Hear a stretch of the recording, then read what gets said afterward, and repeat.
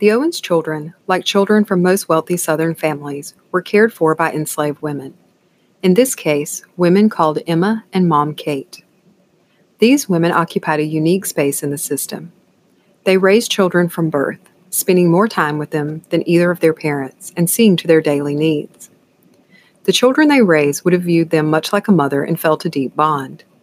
Yet those children were being taught from birth by parents and society that Emma and Mom Kate were beneath them, that they were property that could be bought and sold. Emma would have needed to discipline the children to teach them how to behave in society, all the while knowing that they could one day discipline her by sending her to the local jail, which they did when she was 60 years old. Nursemaids slept on pallets like the ones stored under the bed here, while their young charges slept in beds. We don't know where Emma's daughter Harriet slept. She could have slept in the slave quarters with the other enslaved people on the property, or she might have been left at one of the Owens' rural enslaved labor camps.